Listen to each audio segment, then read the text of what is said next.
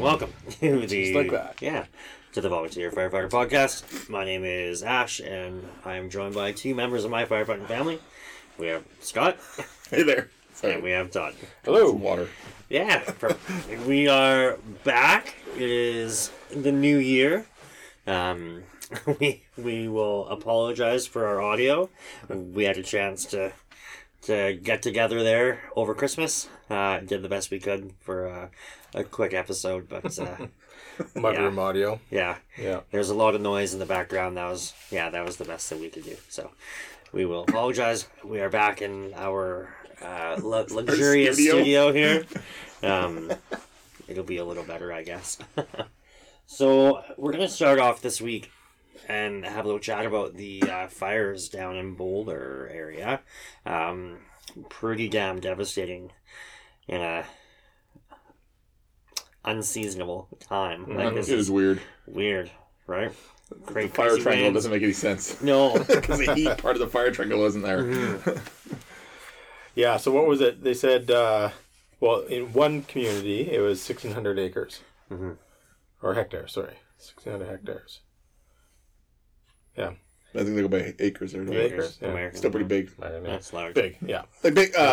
Big for a winter wildfire. Well, that's just it. Yeah. Like, you look at some of the pictures, and it's, there's no vegetation.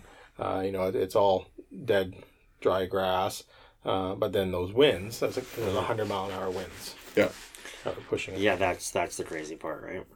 Yeah, so the fuel is still going to burn, but typically it wouldn't travel as fast, right? Mm-hmm. Yeah. To preheat those fuels. Whereas that wind was just insane. So whatever the source was, it got rocking pretty quick.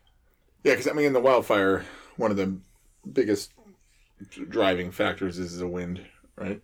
It's not the the typical fire triangle doesn't fit necessarily with a wildland fire. It's more the weather, the wind. Mm-hmm. Yeah, then your Or sorry, the relative heat, the wind, humidity. Humidity. Yeah. And this was, it sounded like the humidity was like lower than 30, Mm-hmm. which is prime for, that's what we look at when we're doing wildland, when we're doing our crossover. Mm-hmm. So it's below 30 degrees. It's below 30%. This is like 23%, I think, is what they said, relative to humidity. Yeah, but then, like I said, the temperature was, what was it, 0? Yeah, I think it's 40 degrees Fahrenheit, which is 0 Celsius. Yeah, I think it's 0 Celsius. Mm. So, kind of crazy. Yeah, a lot of displaced residents. And Yeah, it was hard, actually, the article, it was hard to see how many actual areas were affected. Mm-hmm. I'm sure if you spent longer to search it, but, there was numerous homes, subdivisions, a mall complex, a hotel, and some of the evacuations, they're evacuating, entire communities. Yeah. At a time. Like there's one that was there 20,000 displaced in one community, another one there was another 20,000 or so that they were evacuating, and this was real time. Like they said, they literally had minutes to evacuate people. right. Yeah, the Ember storms were looking pretty crazy when I was watching it. just embers everywhere. Mm-hmm. Which we know that's what causes the most devastation in wildfire. It's not necessarily the flame front. It's those embers. Yeah, those embers getting out in front. But I just think of the communication. When we've had some one-off grass fires, at odd seasons of this time of year. Yeah. And you get there, and sure enough, it's like our last one last year. I think it was January, February, and somebody fell asleep and a cigarette butt caused a little bit of grass fire. It was like a 10 by 10, like hardly moving by the time we got there. So you picture tones go off. Oh, you got a bushfire threatening a structure. Okay. Yeah. You start rolling, and then you get there, and oh shit! Mm-hmm. Yeah, And then now you start calling mutual aid, And they'd be other like, "What?" departments, multiple alarm calls, multiple communities. Well, the other problem with us is because our main person we call when we have a bushfire is forestry. Yeah. And they're not on right now. Mm-hmm. And if they are on, there might be like 2 of them on. Yeah, Right. Like somewhere, maybe. I don't even know if there's any of them on. for the entire district. Yeah, In like an there'd be odd nobody position. on. Like they wouldn't have any gear ready. It would all be packed away. Yeah. So we'd be pretty much on our own, other than mutual aid. But even mutual aid, like we left forestry lines on our truck, of course, because we're not going to take the lines off just because it's winter. But we don't really have that mindset right now of we're going to go fight a wildland fire. Like Think of your air supports, right? Yeah. Typically, Our assets, yeah. winds. even, but like our assets for air support, normally we'd be getting something. But down there, that 100-mile-an-hour wind is going to definitely throw a wrench into things. Yeah. However, you don't have them. No. Like, it's just going to be frozen over. You can't dip a bucket in it. Yeah. Yeah. Yeah, pretty challenging. Pretty devastating for the people affected, that's for sure. Yeah, so I don't know what stage they're in there. Is it still active? No, it's snowed. It snowed like a day later. Right. 6 inches of snow. Yeah, so now they have all the snow on top of it. So I'm not sure if we were talking about this. I don't know if Boulder, because it's right in the Rockies, I think, Boulder. Mm-hmm. So in Calgary, they have something called a Chinook. Yeah. Right. And the Chinook's like a hot wind that blows down from the mountains. Because there's like a temperature inversion. They must have something in that area, too. So it must be the same thing. They probably don't call it a Chinook, because I think Chinook is a Canadian term. Not Canadian term, probably an Indigenous term. So it blows down from the mountain because it's a temperature inversion up on the top of the mountain. But I've been in Calgary before when it's like, it was minus 10 one day, and the next day you're like, like 20 degrees right now. So I don't know if that's what happened. Mm-hmm. Hot wind blew down from the mountains. And then the next day, again, you get a bunch of snow. Back to regular. So now you have a bunch of houses that are compromised from the fire. And then you put 6 people inches, displaced everywhere. 6 inches of snow on top of that. Now the structure's going to start collapsing. Yeah. Well, and just picture the mindset of the firefighters. Okay, now how are you supposed to be? You just dealt with all this triaging and evacuations and tactical movements, and now all of a sudden, with that weather change, okay, you may be doing some structure attacks, but now cold temperatures again. Yeah. Nozzles freezing, you're worrying about ice, everything else, water supplies. That's there's a lot going on. Yeah. Yeah, so crazy. That's what a way to ring in the new year. Mm-hmm. Definitely feeling for everybody affected there. Seemed pretty devastating, to say the least. So hopefully, touch wood, we don't have any of those kind of weird one-off events up here. But I mean, it's been a crazy year up to now. I mean, not this year, obviously. This year's not been crazy so far. This has been pretty much normal, I guess. But we had some weird weather patterns in 21. Who knows what this year's going to bring? So yeah, we'll leave it at that. And what do we have? Heat domes in the summer? Yeah. What was the thing called? The atmospheric rivers? The atmospheric rivers and the heat domes. Those are definitely the phrases for 2021. Mm-hmm. Yeah. Yeah, crazy heat, crazy wildfires, and then all the rain and snow. Perfect. Mm-hmm. I kind of like the heat dome, but yeah. Like you liked it? Like you enjoyed it? I enjoyed it. I did not enjoy it. I like heat. It was too hot. It was too much. It's pretty warm. Yeah. If and I had a pool, the fires didn't help, but yeah. If I had a pool or lived on the lake, maybe, but no. All right, moving on. So we came up with a bit of a topic tonight, and we're going over what we could chat about. And every year people come up with their New Year's resolutions, and we thought we could throw a spin on that and talk about New Year's training resolutions. So that's going to mean, what can we do better in training? What is kind of our wish list for the year? What are we looking to plan for? And what are we going to do? So what are we going to do, gents? Well, yeah, I think, and we talked about this in the past, and I think, our department does it, and you guys as well. Anytime we talk about training, we always try and train for, the months we're entering, right? For sure. Into these seasons.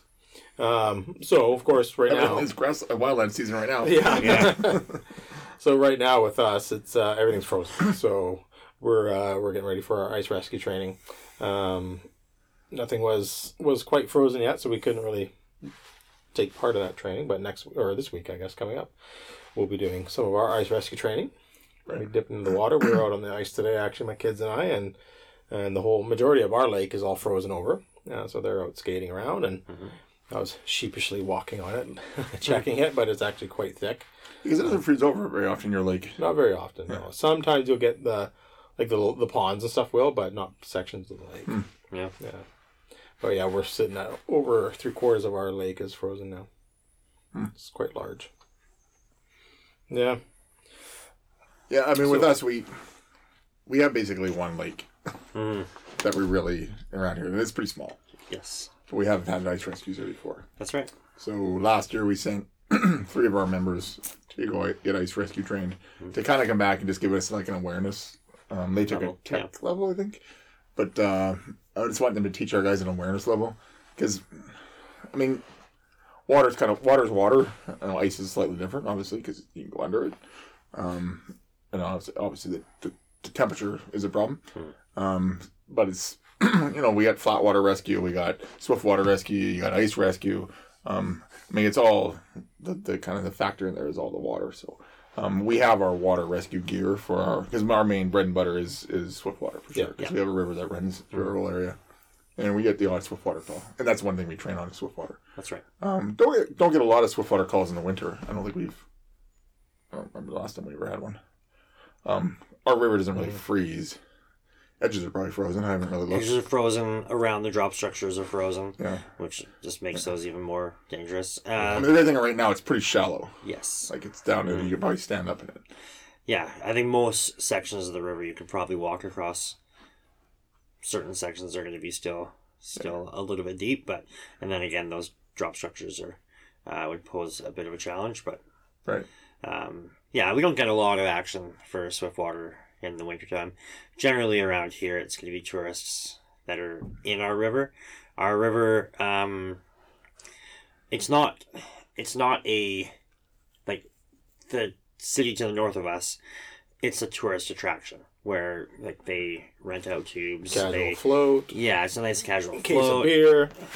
Absolutely. Yeah. That's back in the day, it used to be sewage water. Yes, absolutely. Where ours doesn't quite have that draw, and it's also not quite as clean. Like it's a river, so there's tons of snags, there's down trees, there's all sorts of shit in there. So you take people that aren't aware of what our river looks like and what they're going to encounter, and more times than not, that's who we're getting. You get your cheap Canadian Tire type tube that blows out on the first rock or the first branch, and now they're stranded on. And in our river, there's a ton of like islands and such, or they could get stranded on the other side where there's no egress. So that's where we generally come in. Yeah, our swiftwater instructor at one point, he's like, because rivers are classified obviously by like class 1, class 2 rapids and stuff. Mm-hmm. He's like, you have like class 2 rapids, but he goes, then you have these drop structures which are like 4s, 4s and 5s because they're like crazy. Mm-hmm. And he goes, and then you got like weird like strainers, like everywhere you got strainers. So he goes, it's like people look at it and go, it's easy river to negotiate, but then he goes, and it's become super dangerous because people get super complacent. Yes. Whereas you look at like a river, like out in Nelson. Mm-hmm. Where it's like actually a whitewater river. People look at it and go, ooh, I'm not going in that thing to go floating. No, so exactly. It's super like technical. Those are your kayakers and everything people else. that know what they're doing. Yeah. Mm-hmm. Whereas here they're like, that looks pretty basic. But then they don't realize, you hit a tree and now you stick to the tree and you don't move from that because the river's not, you can't turn the river off. Yeah. This river is relentless, right? It just keeps pushing you. And then you get slowly sucked under or, stuck in that strainer. Yeah, I mean, in some ways our river is very dangerous in that way. It's not dangerous because of the rapids. It's dangerous because of all the stuff. Yes. Mm-hmm. Mm-hmm. Well, I think the first time I took swiftwater training, I quickly realized, like, man, like, how many times have I gone in this river, gotten drunk, and I've had my kids with me? Like, Jesus. Parent of the year right there. Like, this river is sketchy as hell. Yeah, I'm on the liquor. No, but seriously, right? I remember when I was like young going down that thing and I almost drowned like 2 or 3 times, like legit pulled under and like barely popped out. Yeah. Got a little scared and like, next time I get a bigger floaty maybe. Yeah. No, it's like you said, like it's a lot of parts are very complacent and easy. Yeah. But if you don't paddle away to that other side of the river, now you're going to be hitting that strainer. Yeah. Yeah. Yeah. But anyways, that's not really what. So back to ice rescue. Yeah. Our one lake here, it's small, but we've had like people go out on it and fall in, and So what we're going to do, we're going to have a really quick, just like an awareness. Because the other thing is our gear isn't quite ice rescue gear. Like we have dry suits, but we actually cut the feet out of our dry suits and put gaskets down by our legs to make it easier to swim in the river in the summer. Because you got the boots. Because we have the booties. But in ice, it's not going to be good.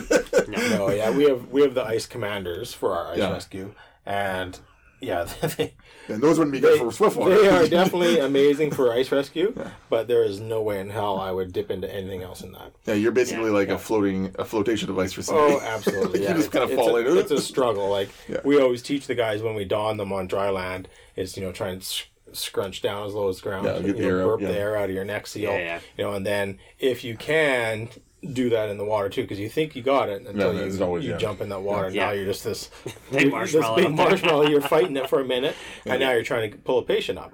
So it gets quite challenging. But, So I think our concentration will be on that not necessarily shore-based rescue, but like near the edge of the ice, like near the edge of the break rescue. So we have the short ladder, the VIS ladder we use. You can break out the inflatable hose. Yeah, inflatable hose. I know Warren has some ideas. Yeah. Things, different rope things, and you only got throw bags, of course. Yep. So I'm hoping no one has to actually go in the water. Right. I mean, I might be able to go in the water because I have a dry suit with actual legs on it. But I don't really want to. There's a lot of things like, if you can think outside the box a little bit too for certain things. It's like anything, we have to kind of adapt and overcome certain situations. Like there is a lot of different training aids that you can make. Like you can use pool noodles with a rope and being it right to make a horseshoe. Yeah. You can use you actually grab the what do they call the collars? It's I can't remember the name of it, but it's kind of the same thing. It's a horseshoe collar. Yeah. Other people have attached a floating rope onto a spine board and use a spine board to dip in. You grab the person, you come up behind them, and you get hauled out by your rope team, and you pull up and you skid out. So there is other little options for things, but it's like when we talk about any water rescue, it's as soon as we make contact with that patient, we can't lose contact. We have to stay attached to them, and that's why what we've been doing, like we've stepped up our ice rescue stuff now because a lot of the time we have to go way out on the ice. Yeah. So now, depending on your team, like we actually have ice anchors that we can drill into the ice surface to throw out a little pulley system if we need to, as well. And then we purchased one of those big banana boats. Oh, yeah. You got the whole banana boat, yeah. I know Warren wanted a smaller, some kind of sled thing. Yeah, you can get these little kind of 4-footers. Yeah, I think that's what we were looking at, because then we could use it in the water as well. Yeah. I mean, you use a banana boat as well. Banana boat's almost too big, because Search and Rescue has a banana boat. And it's almost too big for a river. It is, You put it in, that's like across the river. Which works out well until something comes floating through and hits this banana boat. And then breaks it in half. It's pretty neat. I've seen them deploy it once or twice. Yeah. Once for sure with us here.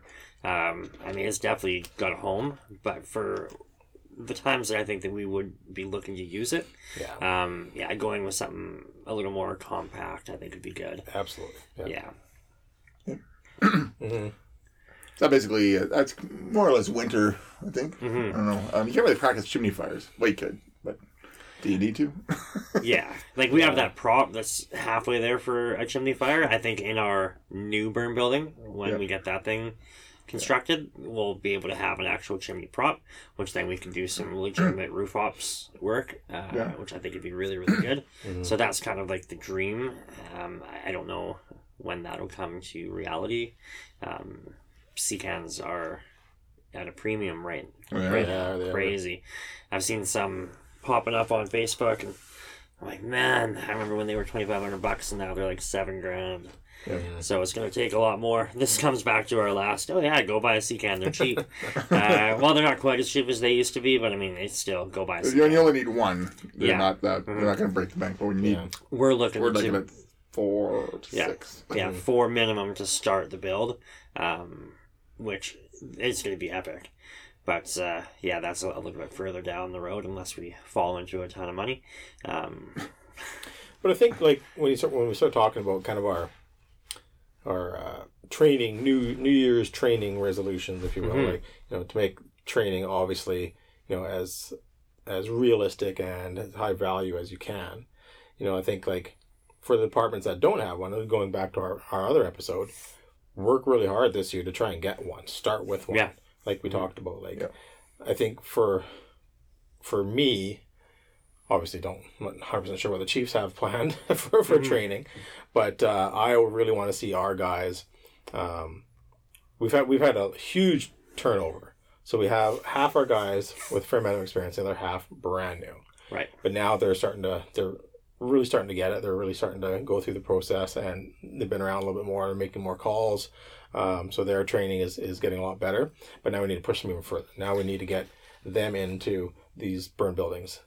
Start pounding all this stuff through, all the knowledge they've learned and the skills, now get them into more realistic scenarios. So that's what I really want to see coming up in the spring, is to really pump in that high risk, high value, high reward training. Like get into the burn buildings, do the VIS stuff, like do the technical rescues, and obviously still fill in with some basics, but work on speed, egress, low manpower, where we're going to actually make a save, make that change.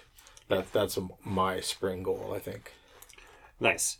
I know one thing that we've chatted about in the past, and like one of the things that I'd really like to see is some more mutual training. Like we've spoke where having other departments come up and use our facilities. That's great, but all we're doing is just kind of teching it. I mean, we instruct some, we tech some, but actually some mutual training. And what that in my brain looks like is more of a like mutual scenario based training. Because we're doing more and more mutual aid calls together, so having some side by side training, getting the crews together. And I know it's a challenge to get everybody, but maybe you do a couple weeks in a row. One of our challenges are practices on 2 different nights. For sure. We're the odd man out usually, because everybody else is on Wednesdays around here. Yeah. And we're not. I feel for the most part, if it was open up to the guys, I think a lot of people would probably sign up to come out and train with you guys and their friends to the... That actually might work better, though, because it frees you up, because not everybody, like if we say to our deputy chiefs who are in charge of training, say, hey, this practice night, we want to do this mutual training. Well, we can't take everybody out of the town to do something, so we have to split the crews anyways. That's right. So if we can do it on opposite nights, Thursday, yeah. Might be something to look at.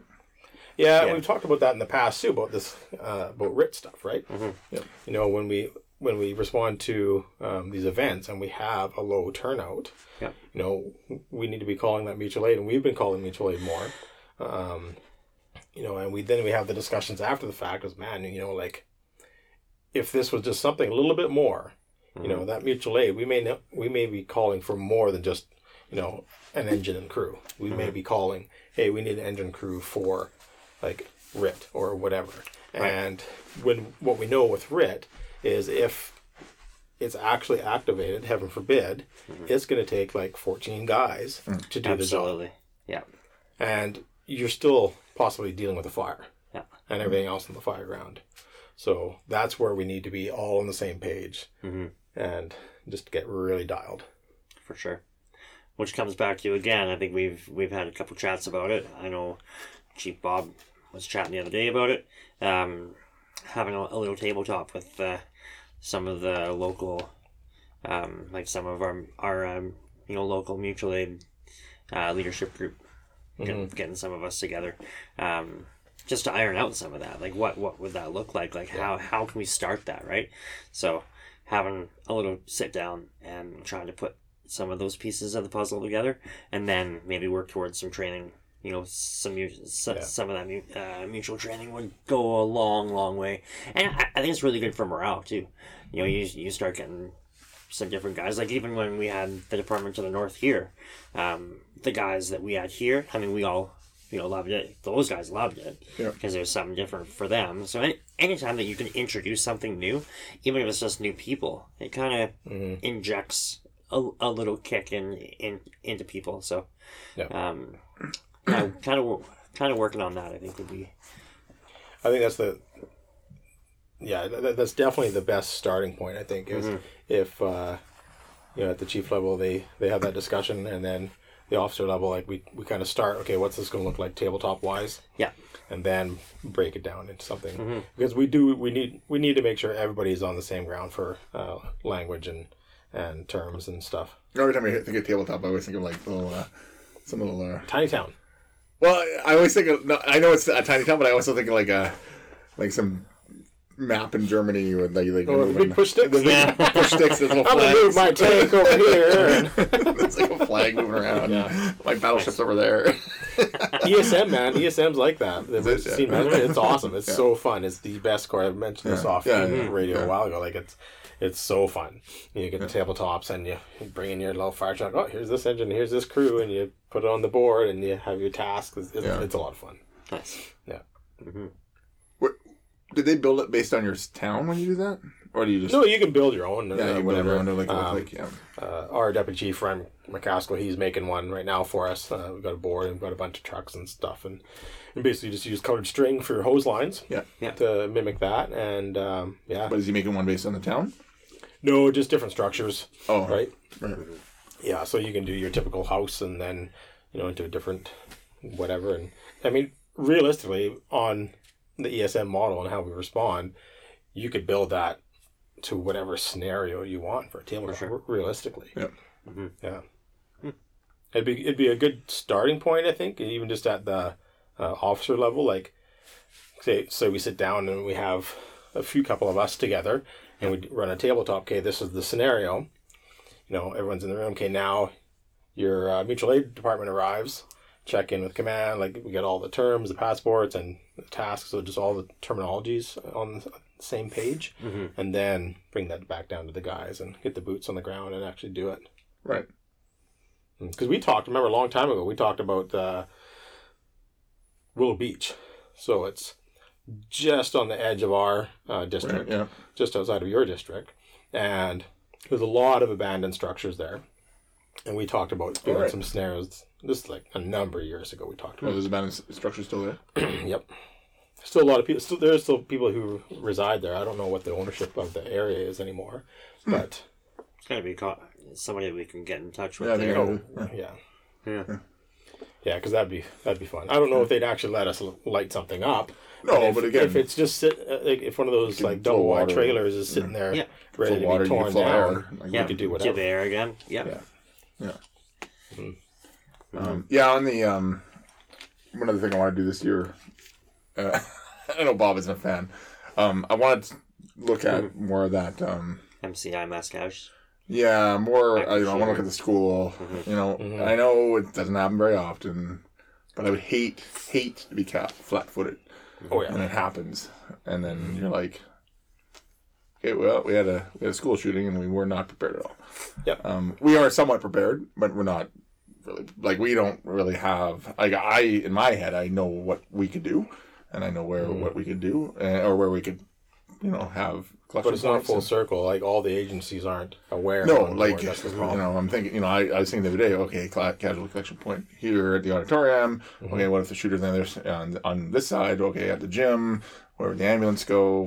Where would all the staging points happen? But it's fine in my head. It's not good when no one else knows the plan. But that's another thing, and that definitely. Could we do that in a big scenario? Yeah, or that's probably more of a tabletop thing with all the agencies. Yeah, that one's hard because all the agencies. I mean, the school districts, as we know, they plan all differently. Yeah. And then our resources, but then we've talked about with the Stop the Bleed stuff and what we can do in my job to try and introduce things as well. But then again, like, everybody thinks that all this help is arriving, but it's not. Like, we're in these small communities. It's going to be delayed. Fire department, everybody's going to be called, but guess what? Nobody's going in until the police go in. So we need to make sure all the communication is there, and they can tell us and realize back, okay, this is where your staging area is, this is where a casualty collection point is, and then maybe hopefully one day we'll get to that rescue task force team, and then have guys mobilized that can go in. Yeah. Because the other thing we have to check, like, what stage are we prepared to enter? Are we prepared to enter when it's totally clean? Or when they have the guy contained? or when they think they have the guy contained, or there's stages of it. You know, like there's we did a complete sweep. We waited for the bomb squad to come. We checked for everything. Now you guys can go in, but that's going to be like hours. That's or like Sandy Hook. Everybody's dead. Or do we go more along the lines of, the police went through. They think because most shooters are alone. Like most, then like I think it's like 95% of shooters are lone shooters. Yeah. So we got the one guy, and we have him contained, or we've eliminated him. Mm-hmm. Okay. We're still technically it's a warm zone because we haven't totally cleared it, but would we be prepared to go in for that? I would be prepared to go in for that. Yeah. I think most of the fire department would be prepared to go in for that. I don't think the paramedics should go in for that. No, and I don't think they would. No, but also they shouldn't, because then that's getting tied into that scene. No, exactly. We should be bringing them out. They need to be stayed outside to the casualty collection points. Yeah. So those teams, that task force, is bringing them out to that so they can properly triage and treat. Mm-hmm. Yeah. So, do we need armor? And I don't know. Well, again, it depends on what level and if you can get everybody on board. But it's so hard because we have this, national police force that trying to get anything changed is extremely difficult in our communities, whereas other districts have municipal police. A lot easier to make some proactive movements, right? Yeah. I mean, part of it, too, because it's a small community, I think the RCMP would be fine with us going in with them, but they'd also be like, "Oh, it's up to you guys." They're not going to be like, we're going to give you gear, we're going to give you training. No, they're going to be like, if you guys think you can come in with us, come in with us. Like, they're kind of, because it's a smaller town, right? Mm-hmm. Whereas in some of the bigger cities, I think they'd be like, no, we got this. Well, I mean, technically, there is a lot of guidelines out there, right, for this. We have a couple of agencies now in our province that are doing it. Yep. And there's no reason why we couldn't at our levels. Mm. We just need to get the backing of our town and CEO for it with a bit of the budget. And then there is even I know this is a curse word to you, but NFPA, there is actually an NFPA clause in here for a rescue task force. Yes. Right. So that's already in the process. So we can sell that to the town. And away you go, right? Yeah. And even if you're still working on MCI, so it's not it doesn't have to be the shooting thing, but it could be a bus accident. It could be massive wildfire. It could be anytime there's massive casualty. Yeah. All that, a lot of that stuff transfers over. Ammonia leak, chlorine leak. Yep. Right. Like there's so many things. Mm-hmm. Yeah. In fact, I must say the school shooter is probably the easiest of them all of them, because it's one threat. Yeah. And once it's eliminated, it's actually pretty easy. Yeah. It's basically, it's not... And we're not the people doing the eliminating, so once that's resolved... Yeah, it's probably the easiest of all MCIs, because there's not going to do auto X. You're basically, stop the bleed is going to be the primary thing. Yeah. I mean, there's not going to be a whole lot of other injuries. No. It's going to be stop the bleed, get them out, hand them off to the ambulance. Mm-hmm. It's actually probably the easiest one out of all of them, because there's no structural collapse, no fires to fight. Mm-hmm. No accidents. I was just going to say the biggest problem is the mindset and the stigma of people who don't know a lot about it. It's the violence. Who are in the upper management positions that hear this, like for the towns and stuff, and everybody, whoa, shooting, what? It's scary. No, it's never in our town. You don't think about that. You don't want to admit that's a possibility. But when you just play the MCI card, 100%, right? Like that's one thing on my list right now, actually, with my job for spring, and I've talked to the town. I want to do an MCI scenario as well. So we're going to do, just like we did back in the old days here, we want to get the school involved. We're going to do two different ones. One, I want to get like a bus, a couple of vehicles, or a bus into a tanker truck or whatever it may be, have multiple patients. So that's including SAR for walking wounded. So we had the hospitals on board. They brought in some nurses and some docs and did hospital in one of I think it was the Elks, right? Actually, so we actually responded code 3 from our stations to the scenario zone, transported routine through town up to the Elks Hall as our hospital with the paramedics. So everybody had a role. So police had their roles, fire had their roles, ambulance had their role, SAR had a role. Everybody did it, and we included the hospitals and interior health. And it worked out really well. Use for that place you're just talking about, Willow Beach. There. Yeah, right. Mm-hmm. Do that there. Yeah. So I actually talked to our deputy chief about it, and it's on our list to discuss as we approach spring as well. Nice. I want to get the school on board. Mm-hmm. Nice. So I think you just mentioned ammonia leak, which comes back to our local skating arena. Mm-hmm. That's a practice night that I would like to see us get done, obviously while there's still ice and it's still seasonable. Every year we go down and we do a sort of orientation, just so all of the members understand what the ammonia room looks like, what everything, kind of a crash course, if you will, on the go and don't go scenarios. We kind of know like when you would enter, when you wouldn't enter, why the whys. But then also, there's a lot of people, like, when you grow up here, you know what the arena looks like. You know the storage rooms, you know the change rooms, you know all the little nooks and crannies of the building. We got a lot of people here now that didn't grow up here, and maybe they weren't, they don't have kids yet, or they don't care about hockey. I understand that's weird here, but there's people that aren't familiar with it. So getting down there and just getting inside the building is super, super key. Yep. And speaking with Carol, she's like, I want to do a scenario like when there's public on the ice. Yeah. And not tell them.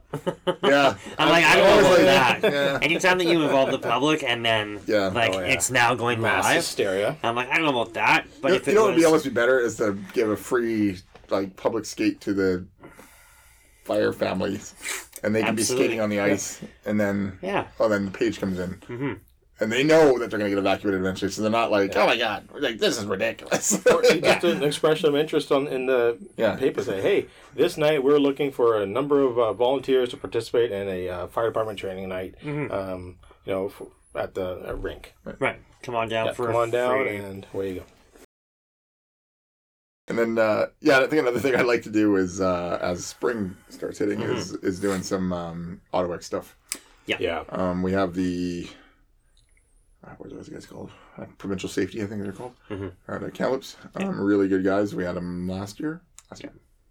Yeah. Or was it a year and a half ago? Whatever it was. No, I think it was last spring. Oh, yeah, it was last spring. Because we wanted to have them this fall. Right. But then our schedule went to shit.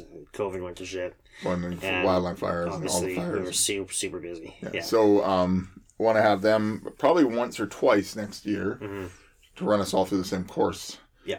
And, there's all these fancy, like, you can do heavy rescue and you can do flying buses and train derailments and aircraft extrication. It's like, or we could just do the basics well, which is what these guys teach. Let's the basics kill well. The bread and butter, right? Yeah, and that's really, I remember there was when we used to put on AutoX down here a lot from another company, one of the departments from even farther up north than we usually train with, their bread and butter is AutoX. And I remember their chief, he's like, well, can we have a semi-truck and a bus and a this? I'm like, well, no, these guys are teaching like basic dash roll and taking a door off. Yeah. He's like, yeah. So then they came down and their guys weren't the best at it. Right. Everybody needs that, just that basic. We get basics, absolutely. How to triage a scene and take a car apart. And that's what these guys teach, and they teach it really well. So I think it's what I want to do. And some of the guys were talking, some of our guys are like, oh, we should do the heavy rescue. I'm like, You got to master the basics first, though. Yeah, and a lot of that heavy rescue stuff, it's this, again, the skills transfer over. If you know the regular rescue, you can probably pull stuff off, where the tricks and things like that. You can probably pull it off. But even the heavy rescue, I mean, the basics that we learn are going to get you into a lot of it. Yeah. Other than when you start talking into the heavy lifting or the heavy stabilization. Yeah. But we don't have that equipment. No, we don't need that. So then it's buying more equipment, all this stuff that we don't really need, or I mean, you get what we had in the summer when we had a tractor. Yep. I'm sure there's a tractor stabilization course we could take, or we could just take the basic skills we have and apply them to this scene and be like, okay, we figured it out. Yeah. And lucky us, we have a tractor. We have a tractor down at the training grounds, and after that call, within a month after we rolled our tractor over on a bank, and we didn't go through everything because we had multiple things to do that night. It was actually on stabilization, but it was on automobile stabilization, but we still rolled it and then walked over and said, hey, we have this while we're in the mindset of doing this. Let's also keep this fresh in our mind. We've had accidents. Basically the tabletop. Yeah. With a big prop. With a big visual prop, and then you talk about, hey, like, where is some points that you would want to make sure that you have cribbing and you have struts and you have this and that, and, you know, spent 10 minutes just walking around it, looking, touching, feeling, and then went back to the task at hand. But, I mean, like you say, I'm sure there's a course out there somewhere, but get in front of it, look at it, touch it, try to figure something out. Yeah. And you know, like most of these guys that teach courses, the only reason I'm teaching courses is because they're good at that one thing. Like, you don't need you don't need the special certificate to do it. You just need time to do it. You need a training ground and time to do it. So, like, a lot of the guys that teach are they're just regular firefighters who just have a lot of time in on this one particular. Yeah, because those guys master this one trade. Deal with, like, they're the main rescue Trans-Canada Highway. Yeah, they're the main rescue guys. So, yeah, so like they are very good at that one that one craft. I don't know how good they are at firefighting. I've never seen them do it. Right. I'm sure they're great at it. Quite proficient, but their craft is AutoX. So that's what we bring them in. But you don't have to bring in all these people. No. You could figure it out. That's right. And that's something that I've said too, and like we always chat. Like, it's really tough to do AutoX on a Thursday night practice. Yeah. So you get your hour and a half, 2 hours. But like say that we're gonna take 2 hours from our members.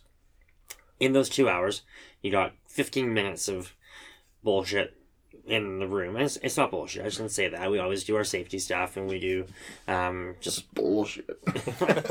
You know what I mean, though, right? Like, it's not active training. Yeah. Like, we're sitting in a room. There's a lot of chin wagging in the beginning. Absolutely it is, right? And it's a necessity, but so you've already lost out 15 minutes. After the practice, like, once you're done, regardless of what it is, you probably have another 25 where you have to wrap shit up. Yep. So you have under an hour and a half to go out there and train. And we like to do either 2 or 3, like 3 different sessions. So you're going to have half or a third of the department. So even if you have 10 people, what are you going to do for an hour and a half with 10 people where everybody's going to get hands-on tools? It's impossible. So even at our level... Unless you're in a big scenario. Unless you're in a massive scenario. But that's not a teachable. I mean, every big scenario should have all these teachable. That's not a training. No, training, there's right? training, and then there's the drill. Yeah. So for AutoX, especially, like, all of these specialty things, like AutoX, your like Swiftwater Rescue, ice water, like when we go and do our flat ice rescue, not everybody's going to be doing everything. A lot of guys, I'm sure, are freezing their butt off. You're going to be standing there Like, freezing. I'm thinking we should almost have a fire down there. Yeah, right? Bring our burn pan down. Yeah. Those are the ones where you take those extra days. And even if it's just a bonus day, that we go down there as a group, we take some of, like, our rookies that have never had hands-on whatsoever. There's people that are... there's no, like, we ask so much of our members, they're not going to want to do extra training. I'm like, a lot of these, like, younger rookies are so thirsty for training. If you say, hey, are you free on a Saturday? Yep. Want to go cut a car apart? Okay. Yeah, you want to go get some hands-on tools. Like, one of our newer guys, like, I was struggling with the grinder.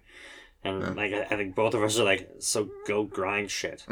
Well, how do I do that? Take the grinder, go down, and grind shit. Like, you want ground. Like, we've got, start grinding random shit. Yeah, like, we've got busted up cars, like ones that we've already kind of cut through, pried on, opened up, blah, blah, blah. Well, there's still tons of metal. Like, a disc is worth $1. Yeah. So go get proficient with just cutting things apart. It's not going to damage anything further than what it's already, like, it's going for scrap. It's done. Oh yeah, right. I can do that. Absolutely. Like, it's your training ground. It's all of ours. So then, like, maybe let somebody know, like, you work for me during your regular job. Just give me a heads up, and I'll be like, hey guys, this is happening. Perfect. All it's going to cost the department is a couple of discs, and that person, and I'm sure he would grab a few more, will be more comfortable using the tools. Yeah. So, like, he's thirsty for it. There's other people that are thirsty for it. If we can get down there and do some of these little bonus days where you spend 4 hours on a Saturday morning, go and blow a car apart, go work on stabilization, like just pop a couple doors. Everybody can get hands on, and you're not rushing through it. Yeah, and I think that it kind of goes with my pet peeve is that when you get guys that say, well, I know I've done that, so I don't need to do it. Right. No, it's always good to get hands on. It's always good to keep that practice up. Yeah. And on the flip side of that too is know where everything is inside and out on the trucks, right? Because you always get that same guy that says, oh yeah, they've done it all and they've done this. Then you ask them to go grab something. Oh, I don't know where it is. Oh, I can't find it. And then an officer goes over or somebody else that knows and goes and grabs it for a shot. You know what the first thing out of their mouth? Really? Well, you guys moved it on me again. You guys always move stuff. I'm like, I haven't moved anything in like 3 years. This thing has been here for 5 years. You moved it on me. Master the basics. Yeah, absolutely. Yeah, I think AutoX, moving into the spring, the next on my list is definitely keep hammering the basic skills and then do some more scenario-based stuff. Yeah, that's the one big thing I want to see more is more scenario-based training for us, for my department. The scenarios really pull everything together. Yeah, it ties it together nice. It builds that stress inoculation too, right? Yeah, it does. Yeah. Absolutely. And then it gets the officers doing like their officer thing. Yeah, like having to use your brain, right? Like teaching is really good. Like when we got down there, I noticed when I got on the training department here, that was like it really flipped my brain around. And then once you become an officer, you got to start thinking differently again. And then when you can take a step back and you're not involved in setting up the scenario and you actually come on scene. And like, our scenarios are generally dog shit. Like, in a good way. Like, they're so over the top. Like, when are you ever going to see this? Like, it's crazy. But it makes real life stuff. Like, you come on an actual scene and, like, the realism makes it hard. Where you're like, we got 3 cars. All right, do this, and this. Boom. Where's Todd with his pistol? Yeah, exactly, right? Why is he swearing at us with a fucking firearm? Where's that going to come in? Yeah, right. Somebody with a long sword up there. There's been a couple guys that came at us before, not with pistols, but... Yeah. So... our scenarios are so over the top, like they're realistic, but we make them very challenging. It gets from the top to the bottom, from the rookie that's coming in there and like is seeing something full scale probably for the first time, to the command team that's having to think a bit more advanced than probably what we're going to get in real life. It's really, really good. So what we try to do is like we'll build our training and we'll stack that from basic skills to we'll broaden it a little bit more to 3 practices in a row, and then we'll throw a scenario at the end, and it really brings the entire crew together. And the fact that you're getting a mixed bag on whatever truck that you get on that night, you never really know what your team's going to be and what your task is going to be, so it's really good. Yeah, absolutely. Then I guess so switching out of kind of spring into summer.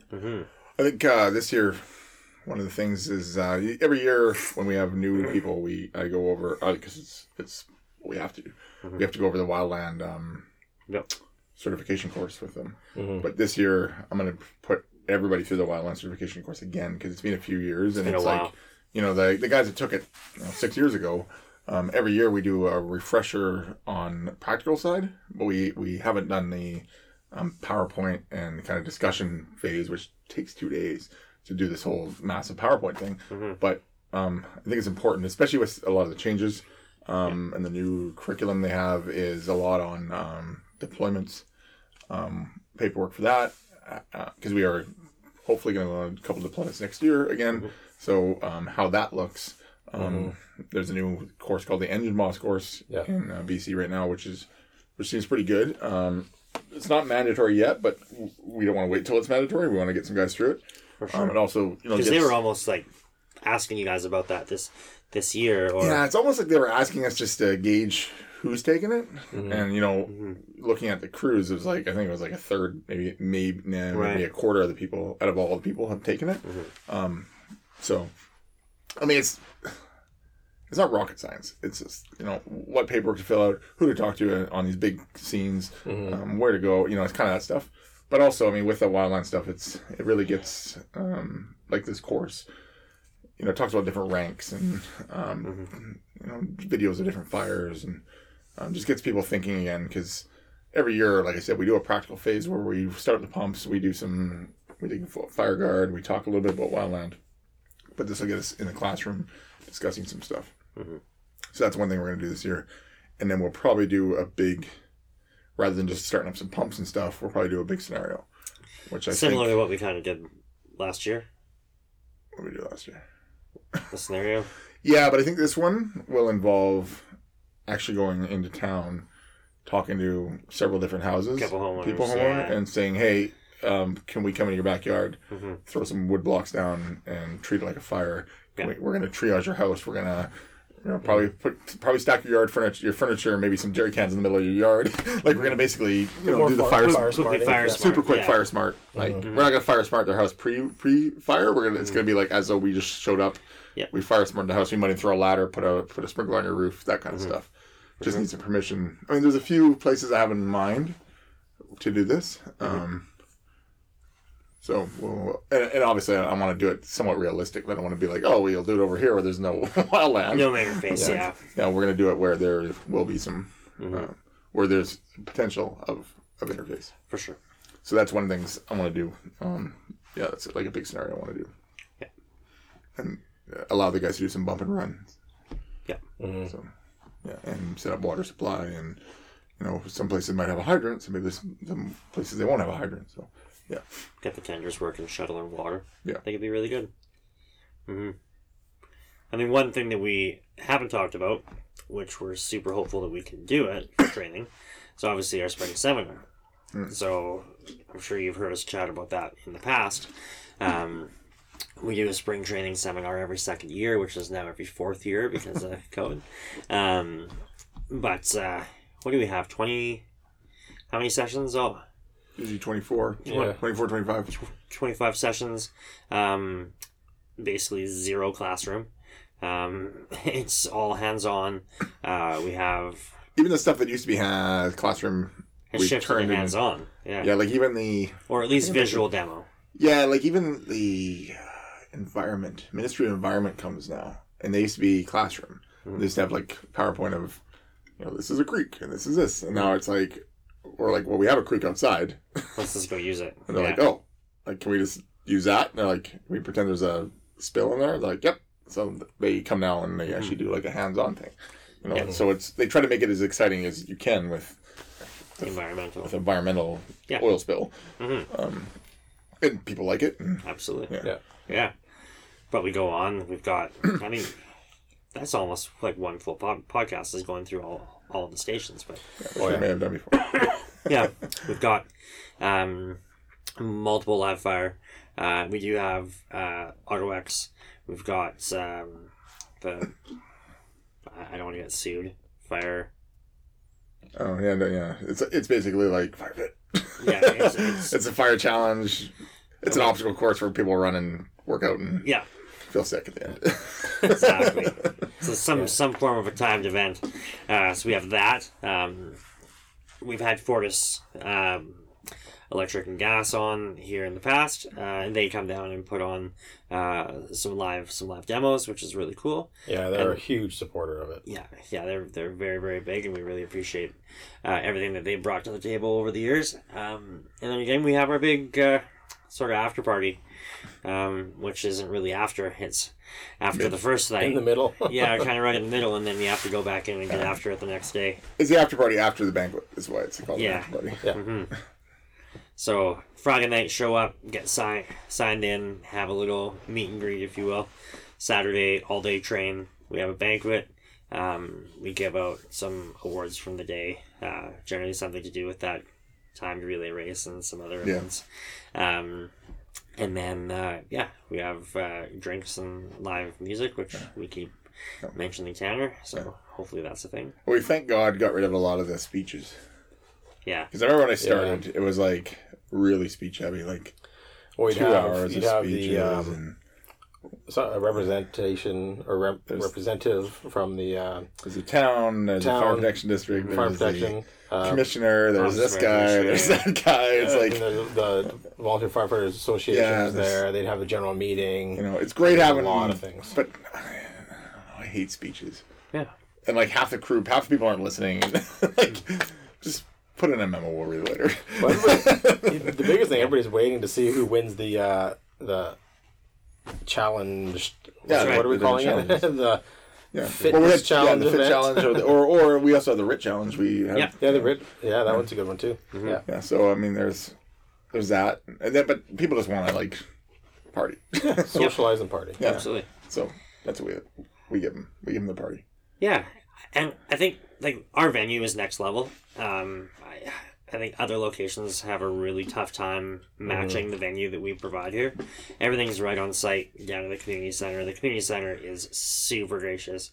They allow us to semi-destroy the ball diamonds and such. We lose our damage deposit every year, but yeah, they keep letting us come back. So we're very, very thankful for that. We've got the indoor banquet area right on site, and then an awesome outdoor venue for live music. Like I don't know where else you can get that. I know people have gone to other locations, and generally it's all right. This class is here. This session's over here. You're moving people around. There's none of that. And now you have a hotel right across the road. Absolutely, yeah. So now they got places to stay. They can almost walk there. Well, they can walk there. Yeah, a lot of departments try to use their training ground, but most people's training grounds aren't big enough to accommodate all the training. Not much, yeah. So what they do is they have some people, they have the training ground, and they have like, oh, then we'll bus you over here for the classroom sessions, and then maybe I'll bring you over here for another. So we've always said that doesn't work because it splits the crews up too much, and it's killing so much time. Yeah, then you get like 200 people go over your training ground because they all want to go to the live fire, and then their classrooms are all dead. So here it's like we have it all in one area. It's a lot more work on us because now we have to lug, burn buildings down, all of our stuff down. We mobilize everything, and that's a pain in the butt. I would love to have it at the training ground one day, but we need more infrastructure over there. Yeah, we have a couple plans for doing just that, but down there is so great because there's also a river, so we can get swift water. There's a mountain, so you can do over embankment. Yeah, there's a lot more features to down there that we can do things. For sure. And a lot of other communities that have held them in the past, nobody likes shuttling to venues. No. And that's all. Everybody always tries to do it. It doesn't work. Yeah. I mean, it works, but it doesn't, like, no one's ever said, I really enjoyed that shuttle. I really like the shuttle. Yeah, you guys killed it on your shuttle plan there. Yeah. Oh, we'll see how it goes this year. Yeah. So that's kind of spring. It's going to be a busy spring if it happens, which we're super hopeful for. Spring's going to be really, really busy. Summertime, once we get into summer, it gets so damn hot, and then it's forest fire season. So we definitely don't stop training, but we definitely shift some gears. We've quickly chatted about the forest fire and wildland training. We do that before summer hits. So we get that out of the way. Spring, like latter spring. Do we have any like real notable? I mean, even the Swiftwater, we're gonna do. We have to do that in spring because the river gets majority of spring is always the busiest time because you're prepping into the Autoex, the over embankment stuff again because the weather's better. Then you're still doing some burning, live burning. Training stuff. actually slows down a lot in summer because we're working hard, and then we can't really do live fire in the middle of summer. Yeah. We could, but we'd get in trouble. Right. It's frowned upon. We're allowed, but anyways, I mean, it's really damn hot. Who are we talking? Was it a book or a post or a guest about training? Like, hey, it's hot out. We're not going to train. No, go train. Hey, it's cold out. Go train. That was behind the shield. Gearing. Yeah. Yeah. That's right. The union guys were complaining because they didn't want to train in the heat or the cold. It's too damn hot or it's too damn cold. Yeah, because accidents never happen. Yeah. So, I mean, there is value to train in shoulder season, but when it's a fire risk, Yeah, we don't. that's when we shut it down. Like, we burned with the department to the north of us It was here. friggin' hot. It was ridiculous. Like, that was probably the hottest I've ever been in my life. It was hot. But it wasn't dangerously hot where We were starting fires. embers we were going to burn the field and then the town. The humidity was still hot in the air. It was still high it enough was in so the air. high. Yeah. But the humidity was also so high in the air that it was like sweltering. Yes. It absolutely was. Yeah. Yeah. Yeah, I think bottom line is, like, if you're going to break it down to, what training resolutions you want for the year, it's just fine tune it a bit, I guess, right? Just keep it high fidelity. If you don't have a good training grounds, work on those training grounds, because like we've talked in the past, that's where you get your most bang for your buck. Get that high fidelity training, and think outside the box. You don't have to make it fancy. I think that's what people do. They try to make these fancy things, and they never come to where they want them. No. Like, literally, we started with a dumpster in the middle of the field. Yep. And I think a 40 by 40 slab of concrete. Yeah. And then we just start throwing stuff down later, and let's build this prop, let's build that. Like, it just builds. Like, just get some land. Once you have the facility or the land, Yeah. your infrastructure comes pretty quick. You just need somewhere to put it. So iron that out first. Work on that. Everything else will come. Mm-hmm. But I think like before we know it, it's gonna be spring on us here. So I know. Start planning, and get that training discussions out of the way, and start prepping for the year. Yep. Yeah. Beauty. Well, fellas, I think that'll pretty much wrap up that topic. We could go on for hours about training. It's something we're all pretty passionate about, and we were going over before we hit record here, looking at some of the stats of what we'll say you all like. Training is definitely always one that gets pretty good traction. So we'll try to hit on a bit more of that this year. We chatted about the videos. We have some things in mind, and we're excited to get out in front of the video camera again and get some training documented. So that'll be good as well. Mm-hmm. But for tonight, we will roll into shoutouts. Modus, your snagger tool, your hydrant wrench, your mini spanners, your wedges, your heavy hitters, your pocket organizers, some soft entry tools, some other kits and car kits. Lots of great products there that we're really behind. All of our members have a lot of their products in their pockets. They're extremely handy. They're lightweight. They're extremely firefighter friendly. Check them out if you haven't. DTFF5 will get you 5% off the order.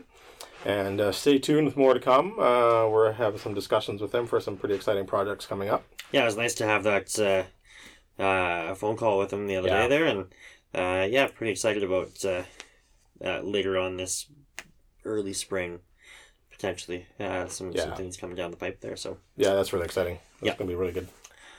Scott, stop the bleed. Yeah, stop the bleed. 3 methods of bleeding control are direct pressure. I'm making hand signals. Direct pressure, wound packing, and tourniquets. Mm-hmm. I put a tourniquet on my snowmobile today. Was it bleeding? No, like so. It was with me. I see. Yes. Yeah, I actually put it in my pack, but my Avi pack is such a pain in the ass to take off, which is the idea, because if you're in an avalanche, you don't want to lose your pack. Yeah. So I actually put it second one right close by, so it's easy to grab if somebody needs it. Yeah, I saw somebody had one on their carbine. The other, like one of the law enforcement guys had it like strapped to his carbine. Oh, wow. His tourniquet. There's like actually a holder now you can get for your carbine, so it has your tourniquet strapped right to it. Wow, it's weird. Nice. Look kind of weird. Yeah. Anyway. I don't know if it would melt when the barrel heats up, because it was like right over right on the barrel area. I was like, like on the heat shroud. It's kind of weird. Anyways, get a good tourniquet. Put it wherever you want. Easily accessible out of the package. Yes. Not going to say which ones, but make sure you can look up on Stop the Bleed. It'll tell you good ones. TCCC will tell you kind of not certified ones, but they're the recommended ones. Mm-hmm. Don't buy Don't get the bargain ones off like 10, Wish. 10 for 10 cents off Wish. Yeah. They may work, but they may not. Yeah. So get the good ones. Absolutely. Stopthebleed.org if you want to become an instructor or find out classes in your area. Mm-hmm. And if you want to get some of the good ones, where is there a place that we know that you might be able to get The those? Essentials of Rescue. The Essentials of Rescue. Rescue Essentials. That's right. Yeah, they got everything in there that you need. Packs, tourniquets, All the IFAKs, above. training aids. Yeah. Mm-hmm. Do they have? They don't have yoga blocks with holes cut in them like we do. Probably not. I don't think they could get a website that big. Rescue Essentials, except for yoga blocks with holes cut in them, like review.org. Man, those yoga blocks, they're so good. They do work fantastic. I was thinking about them for something else the other day too. What was it? We were talking about it. Something medical wise. Yeah, What was it? I remember that. Man. It was for something like, oh, why don't we just use the yoga block? Like, that would work. I forget what it was. Yeah, I can't remember. I remember having the chat, it coming back up again. There's like 101 uses for yoga blocks that have nothing to do with yoga. Yeah. All of it firefighter. It wasn't medical. It wasn't wind bagging. It was like, yeah, what the hell was it? I don't remember. Doesn't matter. Yeah. Okay. Headbit? No, it was like as a representative of a body part of something to do with a body. Yeah. Not for maybe chest seal? No, not chest seals. I don't know. That doesn't matter. They're useful for many things. Yeah, so we've already mentioned, but Tanner Olson, country music, West Coast Canada. We were rocking out to some of his jams the other night. Yeah. By rocking out, we were playing board games. Yeah. Yeah. It's pretty boring. I don't know. I bobbed my head a little bit. And then lastly, you obviously have us. We're on Facebook, YouTube, Instagram, TikTok. Give us a follow on anything that you're not. Give us a comment on our links. Give us a review and a rating on anything that you can. The better and the more reviews and comments and likes and all that stuff that we get, it just puts us in front of more people. Kind of helps out with the old algorithms that the Facebooks and the YouTubes run. And the more people that we get in front of, the better and the longer that we can keep on doing this for you guys and for us. So keep on doing that. We appreciate it. We see every comment and every post. Sometimes not as quick as we would like, but we definitely see them, and we appreciate the hell out of them. So, yeah. Any more for you boys? Nope. Nope. Have a good night. Thanks, everybody. Happy New Year. Yep. Happy New Year. Thanks for tuning in for our first of the year. Hopefully keep on rocking throughout the rest of the year. Oh, yeah. As always, stay safe. Stay GTFF.